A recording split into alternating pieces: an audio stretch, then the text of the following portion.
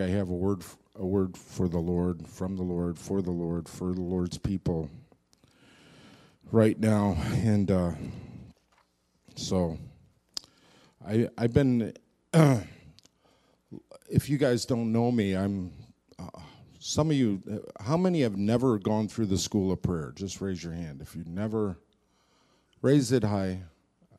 Okay, a lot of you. So a lot of you guys don't, you've maybe seen me sharing here, but so you don't know much about me. And I feel like the Lord wants me to just share just a little bit.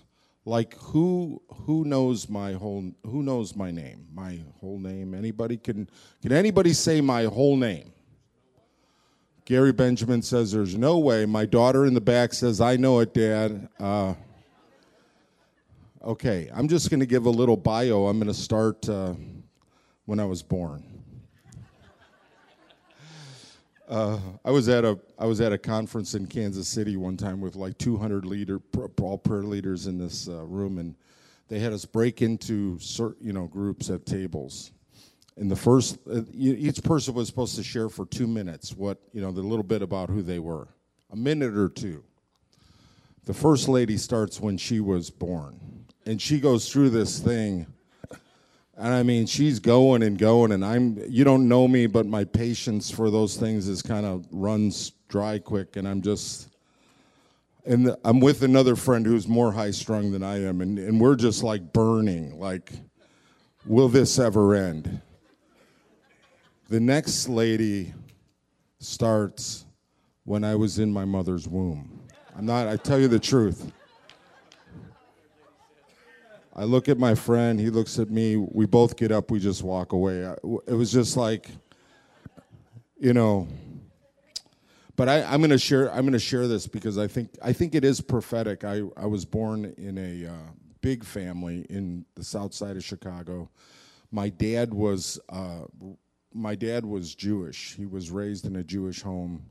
My grandfather, Samuel Grossman, was driven out of his country in the Ukraine in the late 1800s, came to America, married a girl, and he spoke Jewish. I mean, he spoke Jewish. He raised all the kids as Jewish kids, and then as World War II came and all the bad stuff with the Jews, my father suppressed that. From then on, he suppressed it. We never knew, but always suspected, because my grandfather died when I was about 5. So, but my dad then became Catholic, and my dad was the guy in the Catholic Church when they did the Mass in Latin. He stood next to the priest, and he'd wear a suit. I mean, very handsome man, and he would basically lead the prayers. All in English. He would do the whole thing and lead the congregation in prayers. And so I was the 8th child in this family, and my dad thought I would be the last, so he named me.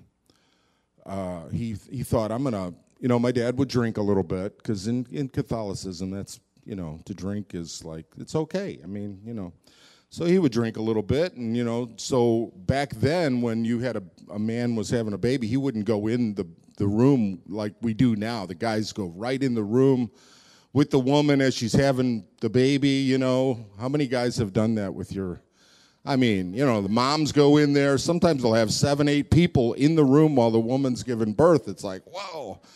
But anyway, back then the dads would stand outside and they'd pace and maybe drink, smoke a cigar. They're getting ready for the baby.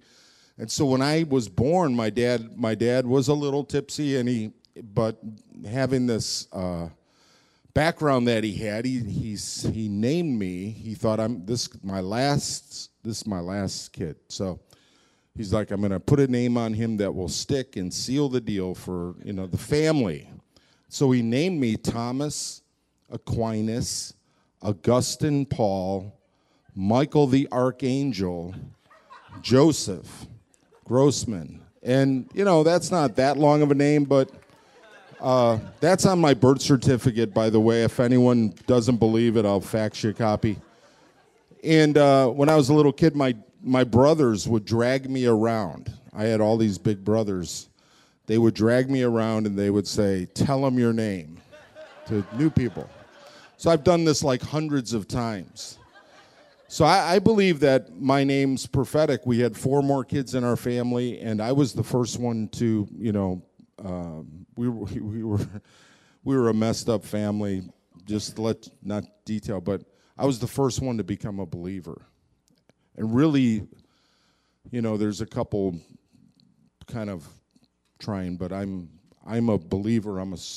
Became this fiery evangelist when I was 27 years old. And my wife and I were born again. Louise, where are you? Raise your hand. She's in the back there. If you don't know Louise, she's an awesome woman of God. And so yeah, thank you. So anyway, I want to just I'm going to bring this up to speed here. So anyway, we got saved. When I got saved out of darkness into light. I mean, I came out of deep, deep sin and darkness, and in one moment, the preacher shared, this little Nazarene pastor shared the gospel. I needed God. It wasn't like he was sharing with someone who was like just Luke. Yeah, I needed God, and I knew I needed mercy. I really needed mercy because my life had crumbled. Everything. I was in deep darkness. Close to death. I was on a death trip. I was going to kill somebody, or someone was going to kill me, and I was on a death trip. And in one moment, I called on his name. I asked him to forgive me, and he came into my life, and it was like this stone rolled off my back, this dark cloud that had been following me from the time I was a little bitty kid, because my brothers would not only drag me around, make me tell them their name, but then they'd say, "Okay, beat them up," and I'd have to fight. I'd be a little tiny kid. I'd have to fight guys that were like 3-4 years older than me. And if I didn't fight them, then my brothers would say, "Well, if you don't do it, we're going to beat you up, then we're going to beat him up anyway." So that was my kind of life. I was in this violent life, and when I came to Christ, he this dark cloud rolled off me, and all I wanted to do was lead other people to Christ. So I learned the gospel. I learned the 4 spiritual laws. I learned the evangelism explosion. I mean, I was going to lead people to Christ, and I spent the next 6 years sharing my testimony with every single person. You could ask my wife. I'd be pumping gas at the gas station someday. "Hey, can I share something with you?" And boom, I'd be on it. I was like Mr. Gospel. I was insecure and looking for approval from my father. And I was trying to please him. And I would share the gospel. I shared the gospel door to door. I shared the gospel on street corners. I carried signs. I was with guys that carry crosses. I did it everywhere. And I went to Christ for the Nations. I was on a team that led every student through our evangelism training and took them all out on the streets. They all had to do this. It was part of their class, their grade. And so I wanted to do this, but I'm going to tell you the truth. I had no gift for it because I witnessed to hundreds and hundreds. I mean, I got a story. Not only my story, but then his story. It's like, put those two together, it's like, pow. And, I just didn't see what I was hoping to see, and I finally hit a dead end. In the church, and my wife and I were church planters. We planted a church, and it ended badly. We didn't know. I got betrayed. I got depressed. I got offended, and I did not know how to fix it. I did not know how to get through that time. And so I spent the next decade depressed and in despair and singing the blues. And so for almost a decade. And then the Lord led. We were part of Shady Grove Church. Gary was the pastor there, one of the pastors there. We were part of that. It was a great church. The presence of God. I mean, every Sunday I'd get renewed, but by Sunday afternoon it'd be like I was like a bucket with holes in it. And my family was my sons were going astray. My sons were, 18, 19 by this time. They were starting to smoke pot and chase girls, and, they loved God, but they were popular athletes, and, they just had all those doors open to them, and so they were going astray, and I was going astray, and one of the leaders at Shady Grove Church, I was whining to him at lunch saying, man, I am so depressed, I could just put a gun to my head right now. I said I could drive my car into a viaduct, an overpass, and my wife would be better off. I mean, that's where I was, really. And he said, listen, we've got this house of prayer thing starting. He didn't even know how to explain it. This house of prayer thing, he said it's going to be like worship, like 24/7. The presence of God. He says, I want you to come and check it out. It was this was 16 years ago, like this month. And so I was whining to him some more. I'll shorten the story, but he stuck his finger in my chest, and he stuck his finger in my chest, and he said, I'm going to make you my project this year. And something kind of like a spark of hope for the first time in a decade came on me. And I went to the conference, and some of you have heard this story before, but here I am, depressed, despair. We're in a church that seated about 500. The place is packed. Church of the King. Were you there? Gary was there, I'm sure. Pastors from all over the region, singers and musicians, worship leaders. It's full of all these on fire people. And I'm sitting on the back row right by the door thinking, I got invited, but not really. You know what I mean? It's kind of like, hey, come, but, hide in the back kind of thing, I was back by the back door. I'm serious. Thinking if anybody comes up to me and says, what are you doing here? I would just go, whoops, I'm in the wrong room, and I would just slip out. That's really where I was. I was not a leader. I was far from God. My heart was lost. But I was thirsty. Here I was again, thirsty. And during the worship, the team from Kansas City was leading worship, and I had my hands up, and I was praising the Lord, and it was just, really awesome. And I'm looking up. It was at night, and all of a sudden I'm looking into the stars, and I'm looking into the stars. I'm in a building, but I'm looking into the sky, the stars at night, and I see the Lord returning. He's on a white horse. Jesus, the Lord God Almighty, the King of Kings and the Lord of Lords. He's on a white horse. He's coming. The hosts of heaven are behind him, and he's coming right over downtown Dallas to Highway 30.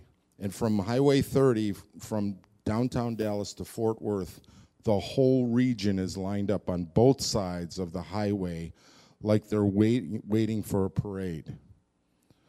I didn't know what I was seeing. I was like, whoa, what is this? The Lord's coming back, and I'm thinking, man, we're in the Bible Belt, all these on fire people. I'm thinking this is going to be awesome for them.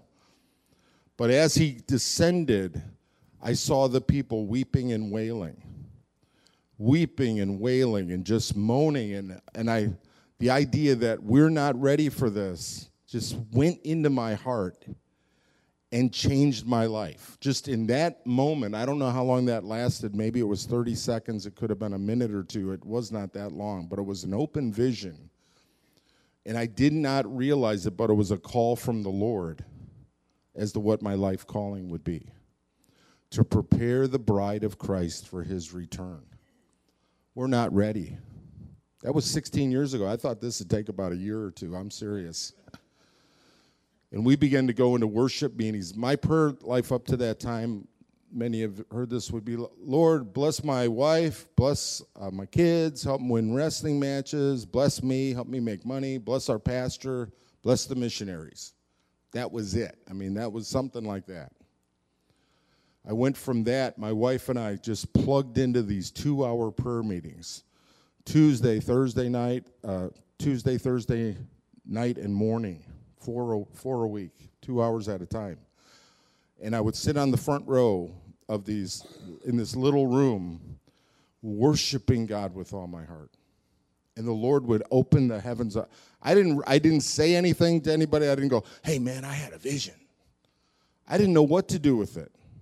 And I'd heard people be criticized over their weird vision, so I just that went into me.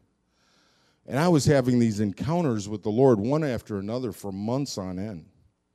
And after about 3 months of this, we were doing our 6 a.m. meeting one morning, and all these people had promised to be part of this. We're going to do this, man. We're going to pray. We're going to be at the meetings. They'd all promised to be there, and it was just and I mean, these were anointed worship leaders, man. We had some great singing. I mean, the singing and worship was awesome. And I'm just getting transformed through this, and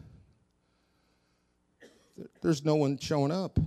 2-3 people showing up, and the room seated about 150 people. And I remember one day my wife left to go pick up some homeschool books with this lady, and we had this room seated about 150. It had this big glass window on the back that overlooked a garden, and it had these walls that came up about halfway, like these do, except there was nothing on top. It was like kind of partial walls around the building. And I was in the room, I was in the back, and I was just saying, God, where are all your people? Where are the people? And I was moaning to the Lord. And he opened my eyes for a split second. I'm telling you, I don't know how long this lasted. It just did not last that long. But I looked. I was in the back. I saw an angel in every chair. The room was full. They were seated shoulder to shoulder across both sides of the room, and there was hundreds or thousands of them pressing into the glass. The angels wanted to be part of these meetings. They were drawn to these meetings and drawn to the promise from the people of God that I'll be there. We're going to be there, man. The angels were there. But it's where are the people? 16 years ago, 15 and a half years ago. Guys, my heart, the last couple months, my heart's been just really heavy. I'm so glad Gary and Marvin, I served with both these guys. I served with Marvin in Chicago for 2 years. Changed my life. Marvin was such a great friend, and so I got to be on worship teams with him, and he just honored me all the time and let me speak. And I was afraid to preach because I had so much shame on me, even though I had the vision, After 3 years of leading the house of prayer in Grand Prairie, I still had shame on me about my 10 years of failure. And Marvin asked me to preach one time, and it was horrible. It was horrible. I was studying the book of Revelation, and all I talked about was the martyrs and the blood. I showed every place in the book of Revelation, every scripture where it talked about the martyrs and the blood. I went through every one. And I saw Marvin, that was Friday. I saw him on Monday. He said, how'd it go? I said, it was horrible. Man, it was bad. He said, I heard it was pretty good. He said, I want you to do it again. I'm like, you're kidding me. Do it again this Friday. And Marvin basically was my buddy, my friend, he cheerleader. He kicked me out there, and he just kind of cultivated my heart to believe I could teach and preach. And then after 2 years, I wound up coming back here to Texas. Gary and I connected again. Gary's like, there's this move of God going on. I mean, I connected with it. My kids did. I didn't tell you the whole story about my kids, but they're all worship leaders. They're all phenomenal. I mean, this is just a gift to me, and my daughter is just a precious before the Lord. So anyway, came back, and we're leading these powerful meetings. Every morning we had 40 to 80 people every morning, Monday through Thursday. Maybe on Fridays was the Sabbath, so we'd have maybe 20, 30 people, but the meetings were fiery. The presence, we were in revival. We had these meetings in the evening, and people were just pressing in and getting free. I mean, it was just like revival. But there was a shift that happened. cosmic shift that happened. And Gary and I talk about it every once in a while, but because he trusted me to help lead that, and warfare against what we were doing. Incredible, intense. I mean, Gary, I'm so glad you're alive, man. I really feared for his life for a while there, because he's such a man of God and he's so sensitive to what God's doing. I want to tell you guys that God wants to do a move. Gary said this yesterday and just broke some things loose in my heart. This was at lunch. God is looking for a forerunning church in this region. My heart's broken, man. I'm like, a third of our congregation adults are here right now. You guys represent a third of the Grace congregation, adults, just by the numbers. And if you wanted it, we could if you're thinking, well, what's going to take for revival? We've heard, you know what it's going to take you. Man, I can't do this alone. I'm so grateful for Greg Gallimore and his wife, and James Bedwell, and Ben Kavanaugh, Karen and her, and the people that have come since last year, since February, to join and support us. But man, I'm telling you what,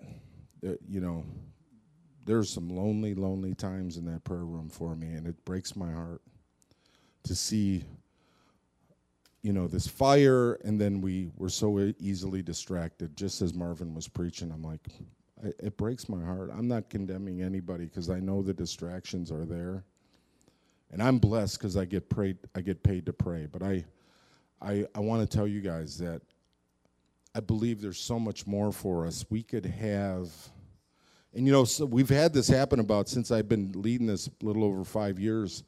We've had 8 or 10 or 12 times where something's prompted everyone to be in the prayer room, and it's packed. And a lot of us, let's face it, we're older. I just turned 60 last week. We're older, and we're used to our comfort in our room and everything. And people go, man, I'm not going to sit in a room packed like that. It's just too uncomfortable. You know what? If we had like 3 or 4 of those in a row, or 5, we could go and say, hey, if we were persistent, if we didn't give up so easy, we could say, hey, let's move into a bigger room. We really need a bigger room. That the size of the room isn't an issue. It's the size of our heart, our persistence and determination to keep seeking God. Okay? You guys are the most precious people I've ever encountered. Your character, the character of the people here, are in the integrity that Gary's cultivated in this church is amazing. But somehow there's this distracted. That was my setup for the message, okay? If you guys will be merciful toward me, okay? Because I believe as Gary shared, as Marvin shared, as Gary shared last night, I believe there's a deception going on that's very distinct in our hearts. And Marvin really tied into it today, the way we see things. And I just want to talk about, I'm not going to go into a lot of the passages because it would take a lot of time. If you haven't read my book, The Praying Church, I go into some depth in this. So if you've been in the School of Prayer, you've heard some of this, but not the key thing that I want to share today. Okay? But I tell the story about Samuel, and how Samuel was raised in the tabernacle amongst wicked priests, and how he started sneaking as a little boy back behind the curtain to the ark, and he started sleeping by the ark at night. Eli, the priest, would sleep in the prayer room. They did the night watch together. Eli would sleep to make sure the lamps didn't go out. And he told Samuel, don't go back there. No one's allowed to go back there, but Samuel would sneak back there and sleep. And the Lord appeared to him and began to speak to him. and started raising him up as a prophet. And one of the things that Samuel did that was different from anyone that had gone before, anyone in the Bible, and to show the importance of Samuel's life, him and David combined, Samuel wrote the book of Judges, the book of Ruth. You look at 1 Samuel, 2 Samuel, I'm talking about Samuel and David, 1 Chronicles, most of 2 Chronicles, the book of Psalms, most of the Old Testament. And this is right after, there was no teachers before Samuel or David, really, Moses. And there was this big, huge gap in theology, and they laid down theology that was amazing. David's name is mentioned about 1,000 times in Scripture. That's way more than Abraham, than Peter, James, John, any of those guys. I mean, he was the Messiah, messianic leader of the Old Testament. Anyway, what Samuel did was he raised up singing priests. He raised up a group of priests. He became the leader after Eli died and his sons. He became the leader in Israel over the priesthood, and he raised up singing musicians who did just what Marvin was talking about. They would write their prayers and then set them to music. And you see this if you read the Psalms, written by David for the choir director. You see it over and over. And what happened was he created a culture, an undercover culture. While Saul was king, Samuel had built this huge underground ministry. It was huge. It wasn't some little, I used to think it was maybe 20, 30 guys, but he had hundreds of musicians and singers that he had trained and equipped to minister to the Lord in a totally different way than the sacrificial system. Okay, that was David's, all this was turned over to David. Samuel mentored David. And David encountered God through music over and over again. The power of God would come. Just like we worshiped this morning, and the power of God came. We worshiped last night. God will come every time we worship him. But do you want him? Are you thirsty? You see? David cultivated. He took what Samuel had built, and then he moved it up to Mount Zion, the fortified city. And this is what I want to talk about. David did something incredible. He took the ark and put it in Zion. No, Israel had never captured Zion before. Zion was about the size of this property, this little tiny place. He brought the priests there, and they ministered to the Lord day and night, singing the psalms, writing the scriptures, setting them to music, and worshiping the Lord there. And the Lord said, I desire Zion for my habitation. This is the place I love. The word Zion never appears in Scripture until 2 Samuel 5:7 when David captures it. It never appeared in Scripture to then. After that, it appears about 165 times as the most important thing in Scripture. It's the place where God's people minister to the Lord and make this connection with him and bring heaven to earth. David, the man after God's own heart, saw the value of that, and he financed it. He encouraged it. He built it up. He went there. He was part of it. He wrote many of the Psalms himself. Hey, man, Asaph, try this one. Preston, try this. Try it out, man. I didn't like the way Marvin did it. You try it, man. I think you can do a better job with this. And he built these priests up and honored them, and he paid for them. And they had this music thing, this 24/7 thing going on for 30 to 40 years, scholar says, the whole time he was king. And even after he died, after he passed the kingship over to Solomon, it was still going because Solomon was busy building the temple. And I want to read something that happened in Scripture. This is in 2 Chronicles. And it's also in Kings. I'm not going to read that. Let me find it now. Chronicles, there we go. What happens when Solomon becomes king? Do you remember what he did? He built the temple, and then what did he do with the ark?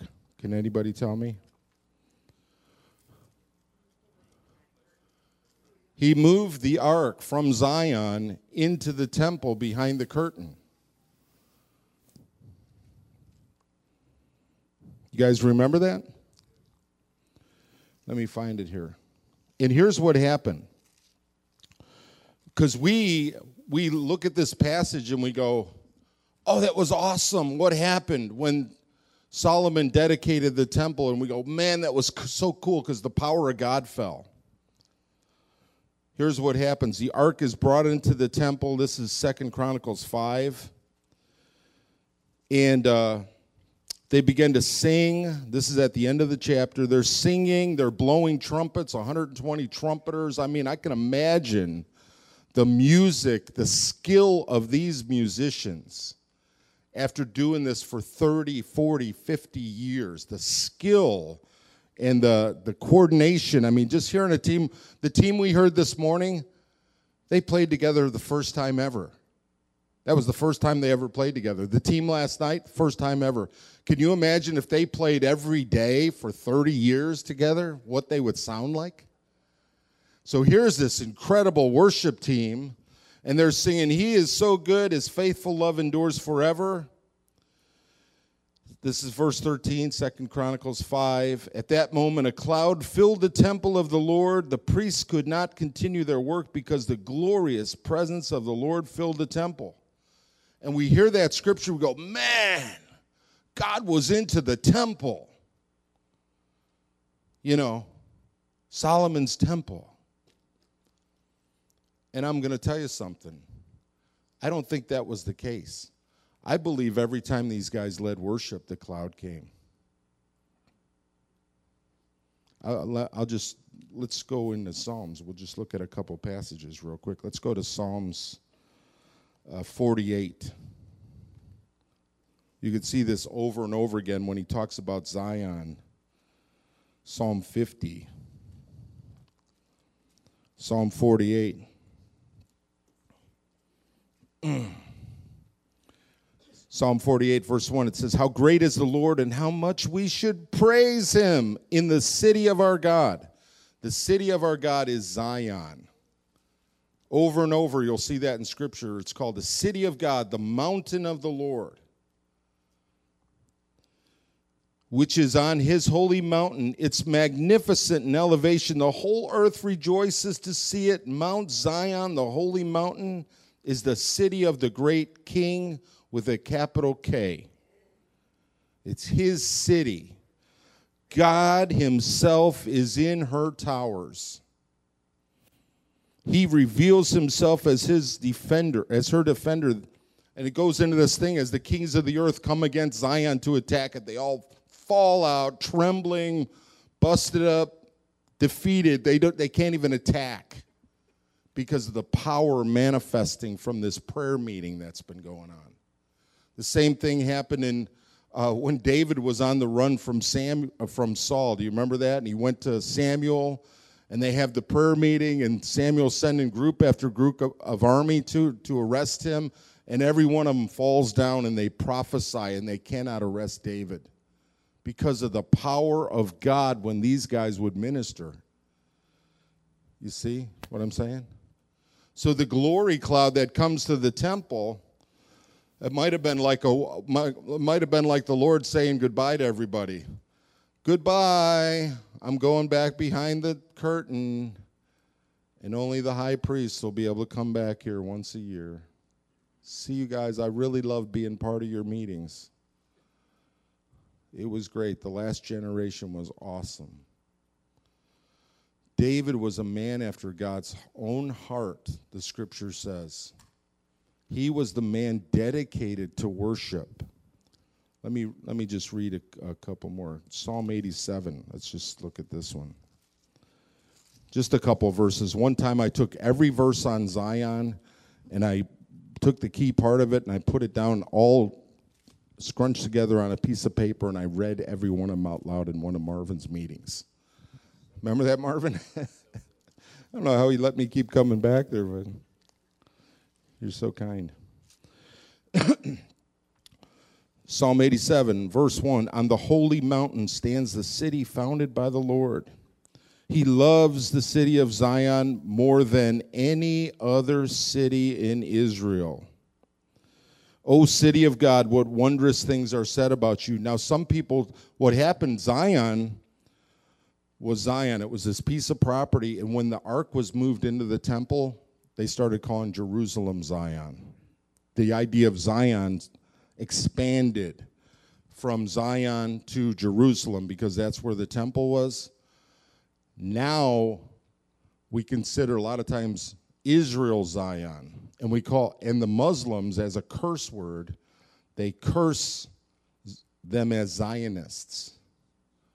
And we are helping the Zionists. We're cursed by the Muslims. And why do you think the devil wants to call them and curse them with the word Zion?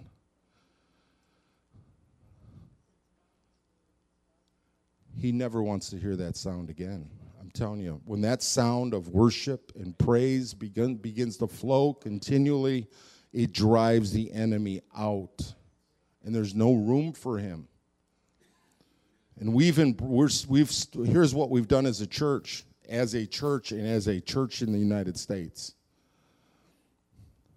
Here's what we've done. And this goes back before even the United States was formed, but somewhere, I don't want to do a whole church history thing, in the past, we went from the idea of worship in the presence of God as New Testament believers who have access to his presence every day. Every day we have access to the same presence of God David had, even better, because we have better promises. And somehow we've said, that's not enough. We need to have a temple. We need to build a temple. And we built buildings, we call them church buildings, and we've taken God's presence and we put it back behind the veil somewhere. And we come once a week and we sing and praise God and we get a little bit of a touch from it. And somehow that's satisfied us. And we're like drugged. That's the drug. That's it. We come in for our weekly, it's almost like an inoculation. We get enough of it to touch us and lift us up, but not enough to really cure us and change us. Do you hear what I'm saying? Do you hear what I'm saying? This is going to take a movement of people's hearts that go, I can't live without this. See, the presence we felt this morning, the presence from last night, this should be normal, everyday Christianity. In the book of Acts, on the day of Pentecost, guess where 3,000 people got saved? It was at the prayer meeting. Study it out. The apostles didn't go out and do an evangelism. The noise of the prayer meeting got so good. The meeting was so good.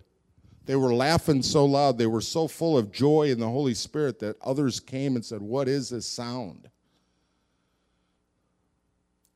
And Peter preached. Of course, that was a miraculous event the Lord had set up. But again, when Peter and John healed the crippled man and 2,000 men got saved, guess where they were? They weren't out evangelizing. They were on their way to the prayer meeting. Acts 3:1, read it. They were on their way to the 3 o'clock prayer meeting, and some guy starts begging from them. They say, hey, silver or gold we have none, but what we have, because we do have something from God, what we have we give to you. And they healed him, and he began to jump and dance, and 2,000 men are saved.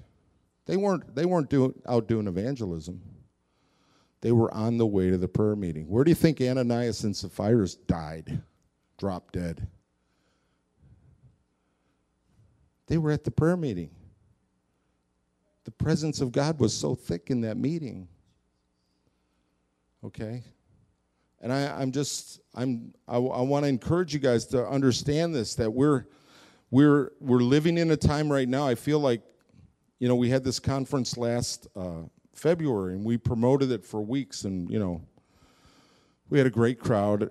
I mean, it was awesome. We had 100 people in our school. Who did the School of Prayer last spring? Some of you dared to come back again. Okay, good. And we had an awesome time. And I mean, my vision, my heart, my satisfaction comes from encountering God. And I have this thing that makes me satisfied. The thing that satisfies me, the thing that makes me like zoom in my gift, is to bring people into the presence of God. I don't have to be the worship leader. If I can just get you guys in front of Jesus, I'm happy. I'm like, okay, look, Lord, I brought them. Or somehow they heard about it, and I don't have to, no one has to see my face or know my name. Okay? If I can bring you into the presence of Jesus and you encounter him, then I'm like, yes. Because I know when he starts talking to you, your life changes. But I'm telling you, the Lord is talking to us right now. We are not going to, Gary's part of a leadership team that's doing an event, United Cry 16, or is that DC 16, that with Lewis Hogan, who was at our meeting last February. They're bringing 30,000 pastors to the mall in Washington on April 16th. That's their goal. April 9th, sorry. So, their vision is to bring these pastors from all over to create a shift in the way pastors think and pray. But I know if we don't have this shift on an individual basis, if the people of God don't get this on a grassroots level, like right here, if we don't get this and lay hold of it, then it's just a meeting gone by. In Matthew 11, Jesus he's actually woeing the cities. Woe to you, Bethsaida. Woe to you, Chorazin. If the miracles that I did for you were done in Sodom, they would have repented in sackcloth and ashes. Do you guys remember that? He did all these miracles there. He said that those were the cities he did his mighty miracles in. I'm not impressed. I love to see God do miracles, and if he does miracles among us, great. But Jesus is impressed with hearts that turn to him and set their face like a flint to seek him. Do you see what I mean? And it is so much easier when we do it together. Tom can't do it. I can't pull this load myself. I know a lot of you guys are prayer people, and every minute you guys invest in this. But as the kind of the front guy for this, I'm telling you, I can't carry it unless there's something awakens in your hearts to say yes. We're gonna recommit. We're gonna redouble up. We're gonna double our effort right now. Unless we do that, man, it's like, whoa, am I wasting my time? I mean, Gary, are you paying me for nothing? I don't want to take the money. I don't want to take the church's money anymore. You know what I mean? I used to have awesome meetings in my living room with like 30, 40 people, just awesome meetings. But it's you guys right now. And I have this feeling that people walk into the G-Hop and they sometimes go, the music's too loud. The music's not loud enough. It's too hot. It's too cold. We're too close together. We're too far apart. There's too many people in here. Why is nobody in here? And we have all this stuff, and then the enemy comes and like, what are you even doing here? This is a waste of time. And we buy into that, and we go, yeah, after this meeting tonight, I'm going to go watch Family Feud or Dance with the Stars, or I'm going to watch, Fantastic Island or whatever those shows are. I actually had two lovely ladies, my two ladies I love more than, and I won't disclose their names, but in the beginning, because we had training on Tuesday night and Thursday nights. And they came up to me and said, man, we couldn't decide. And these are I love these guys because they're so honest. But they said, we couldn't decide between whether to Miss American Idol and I'm just making up the name of the show, or Dancing with the Stars. It was like, which one do we give up to be in the prayer room? Busy, busy, busy doing what? Are you out feeding the poor, evangelizing? What are you guys doing? I know we're busy. The computers, the whole internet age makes us feel busy. But we're really not busy. All we got to do is turn it off. That's all we got to do. Jesus never anointed busy as an excuse not to come to the prayer meeting. Never. He rebukes. He's like, they said they were too busy. They couldn't come. Well, too bad. They missed out.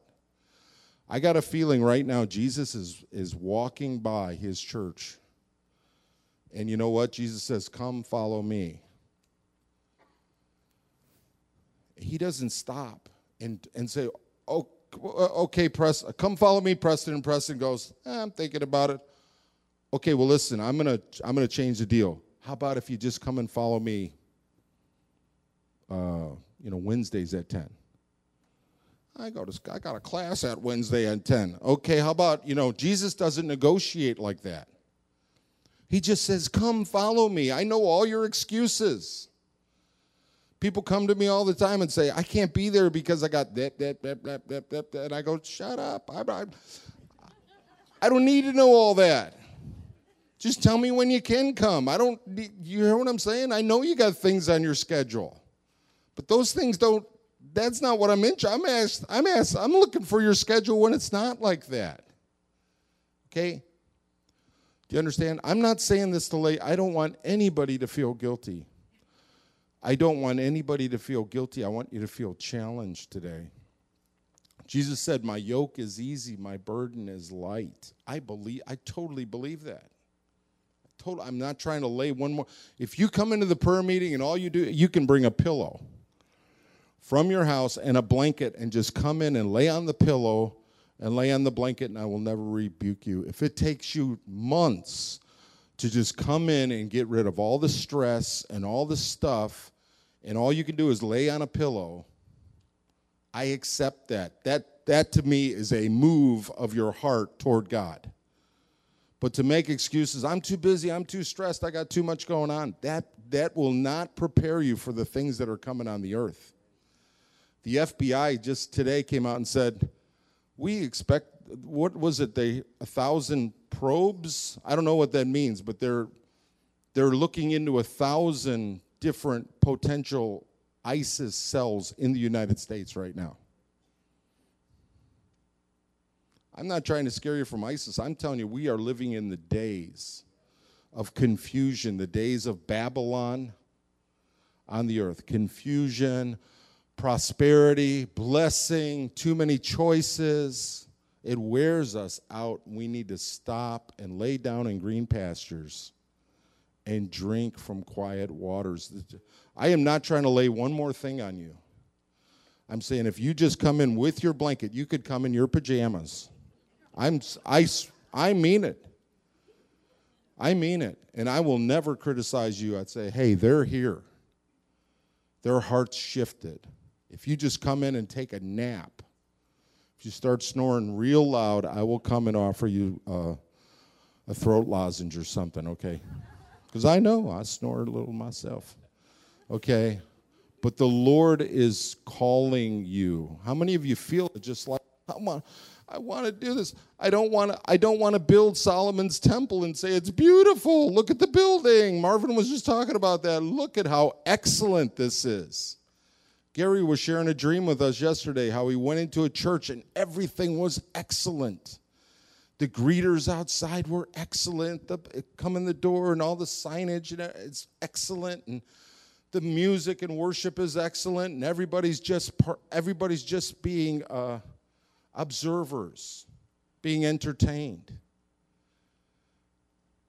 We've got to engage. You've got to say yes in your heart and say, I want this. It's not me. If you guys vote me out and say, we're all go to the prayer room as long as Tom's not there, I will leave and let you have the prayer room. I promise you. All I want is to see people come to Jesus and make themselves ready for his return. That's all I want. I'm that simple. I don't have any other agenda. Okay? I don't, and please, if anyone feels like guilty or shame, please, that is not, I hope you guys know me. Because in the prayer meetings, I work overtime to get people free, to get their hearts free. And we have testimony after testimony of people getting their hearts free and their lives being changed in the presence of God. I never, ever want to give. As a matter of fact, I never say you have to go to the prayer meeting or I have to go to the prayer meeting. Let me just close. I'm going to close with this. Unlike some people I know, when I say I'm going to close, I'm very close to closing.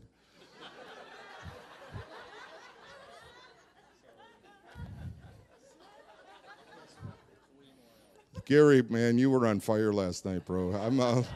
And we would have all sat there because every person I talked to was like, that was awesome. I'm like, really? They're like, really awesome. God, listen, this is the funny thing. I spend all this, I get to go to the prayer meeting. I never have made my wife or my kids come to the prayer meeting. I say, you get to come to the prayer meeting. There's a feast. You get to come to the feast. If you don't want to come, that's fine. I never lay guilt on my wife. You can ask my wife or my kids about it. Never, ever. I want you to come, but I don't want, because I can't make you follow him like this. God, I believe, is calling us to something new to prepare his bride. Grace Community Church is a model church that other churches are looking at. I know dozens and dozens of pastors personally in this region, and they go, you do 80 prayer meetings a month? We can't even get one. We can't get one prayer meeting a month. You do 80 prayer meetings a month? I'm like, yeah, we should be doing twice that. But listen, the Lord, forget the guilt. This is about an invitation to come to him.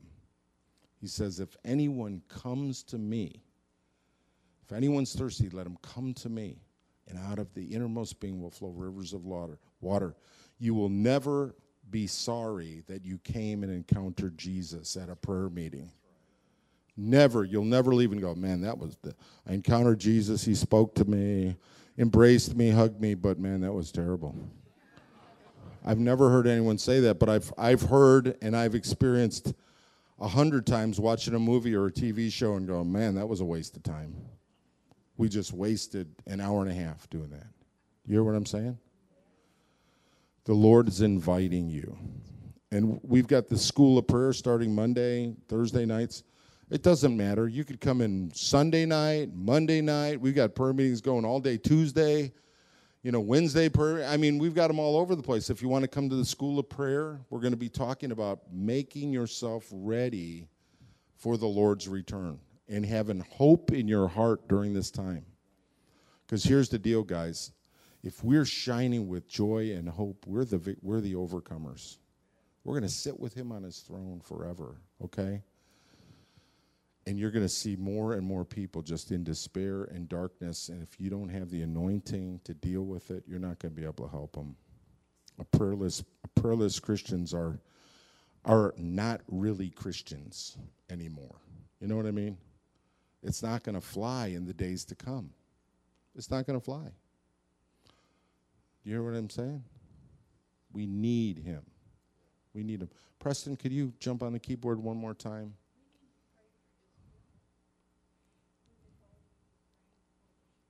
We did that this morning. Yeah, a little bit. We'll do some more. Good, Vicki. Thanks for anything we write down, we're accountable to forever.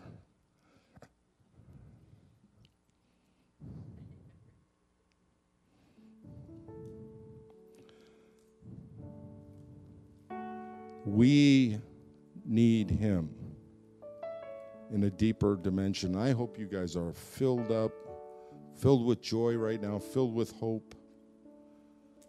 And I'm telling you, there's you people right here in this room could turn not only this church around, but the churches in this region. If you'll just believe.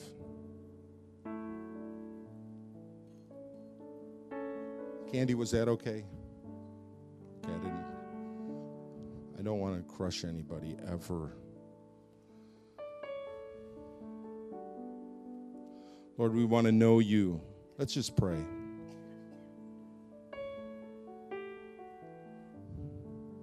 The house of prayer, Jesus' house of prayer, when he said, my house will be a house of prayer, he's talking about my people. The house of prayer gives us a venue to do it together. It's a venue. Doesn't matter what it's looked like. It's a place where we can do it together. Doesn't matter if it's in this room, in our living room with 20 other people, in the G-Hop. It's a venue to gather together around him because he's worthy of our affection. Let's just pray. I think it's just time to say, Lord God, everything you've heard this weekend, how can I redouble my determination? Saint Teresa of Avila said, praying is easy. The determination to pray is really hard. I'm asking Holy Spirit to give determination to your people.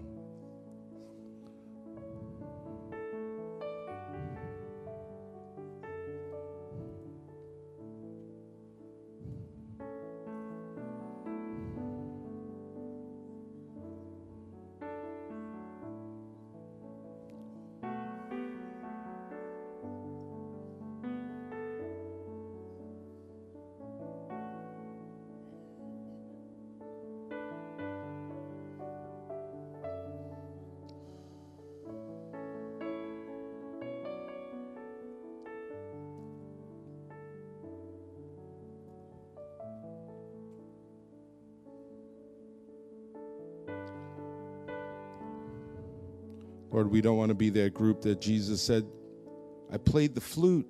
They didn't dance. We sang a dirge and they didn't mourn. God, we want to be those people that say, God, if you play the flute, we're going to dance.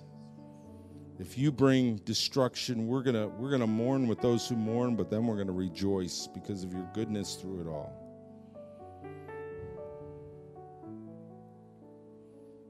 Set us free from our personal hang-ups.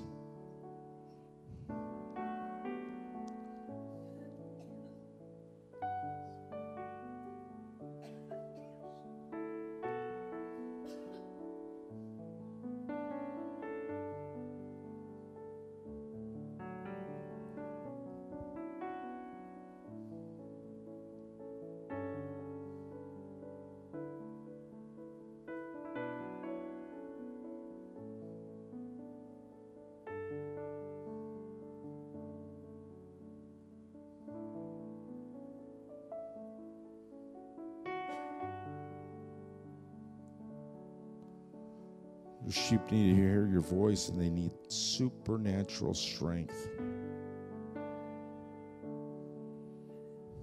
and determination to endure.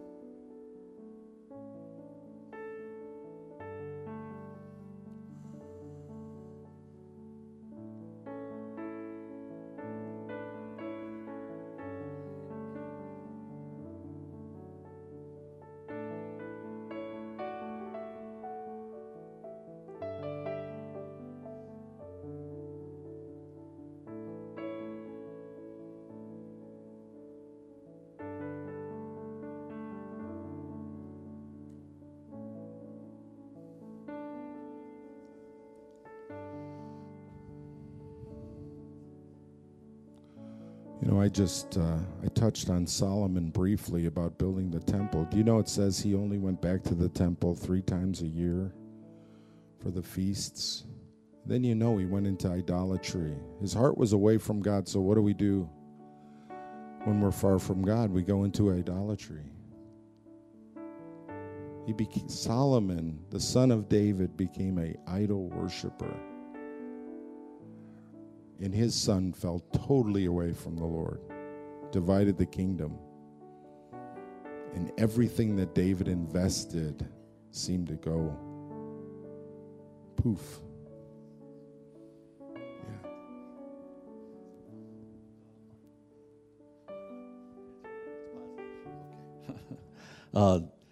I saw in my heart, I saw this young, in his 20s, excited young man, way ahead of everybody else. And he was all excited because he was getting nearness with God, and it was just so fulfilling. He was so thrilled. And the only thing that, and it didn't bother him that he was the only one way ahead of everybody else. And he was all by himself. And I've been asking God, what was that vision about? What was that? What is it? You know? And I believe that's Pastor Tom. And I think that God is calling many of us to embrace what God's calling each of us to do. Nothing more, but everything that He's calling us to do. It's kind of lonely when we're only one following God. When we find others joining us, it's so much more thrilling and exciting. That's all. Thank you, Tom.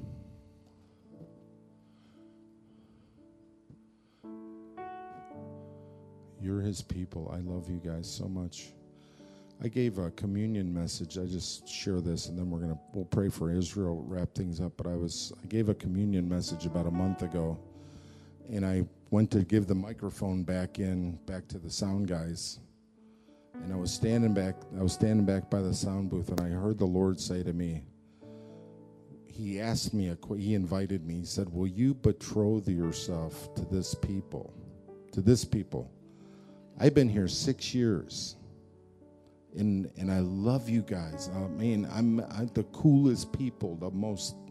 I've got more affection for you guys than I know. But there's this, because of past rejections and past hurts, I've got this kind of check. Like, will it last? Will it really? You know what I mean? Will we really do it together? Because man, if we don't do prayer, if you guys don't want to do prayer, I'm out of here. I'm just saying, I don't do all the other kind of stuff in the ministry stuff. I don't do all that. I just do prayer and worship. That's all I do. So it's like, I got to find a place to do that. But I felt like the Lord said, will you betroth yourself to this people? And then He said, will you marry this people? And I didn't answer Him yet. I'm just telling you. Not because I'm like blackmailing anybody, but I'm like, God, am I really ready to give my life? I just turned 60. It's like, am I going to give the next 10 years or 15 years? I want to give it I want to be with the people who are passionate for Him and want Him more than they want anything else, any other kind of ministry. I'm just telling you.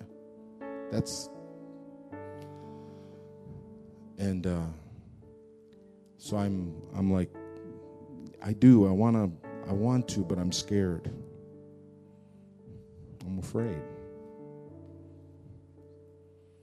And so keep me in prayer. Amen. Gary, I think it'd be apropos if you would just lift up Israel, Jewish people. Hallelujah.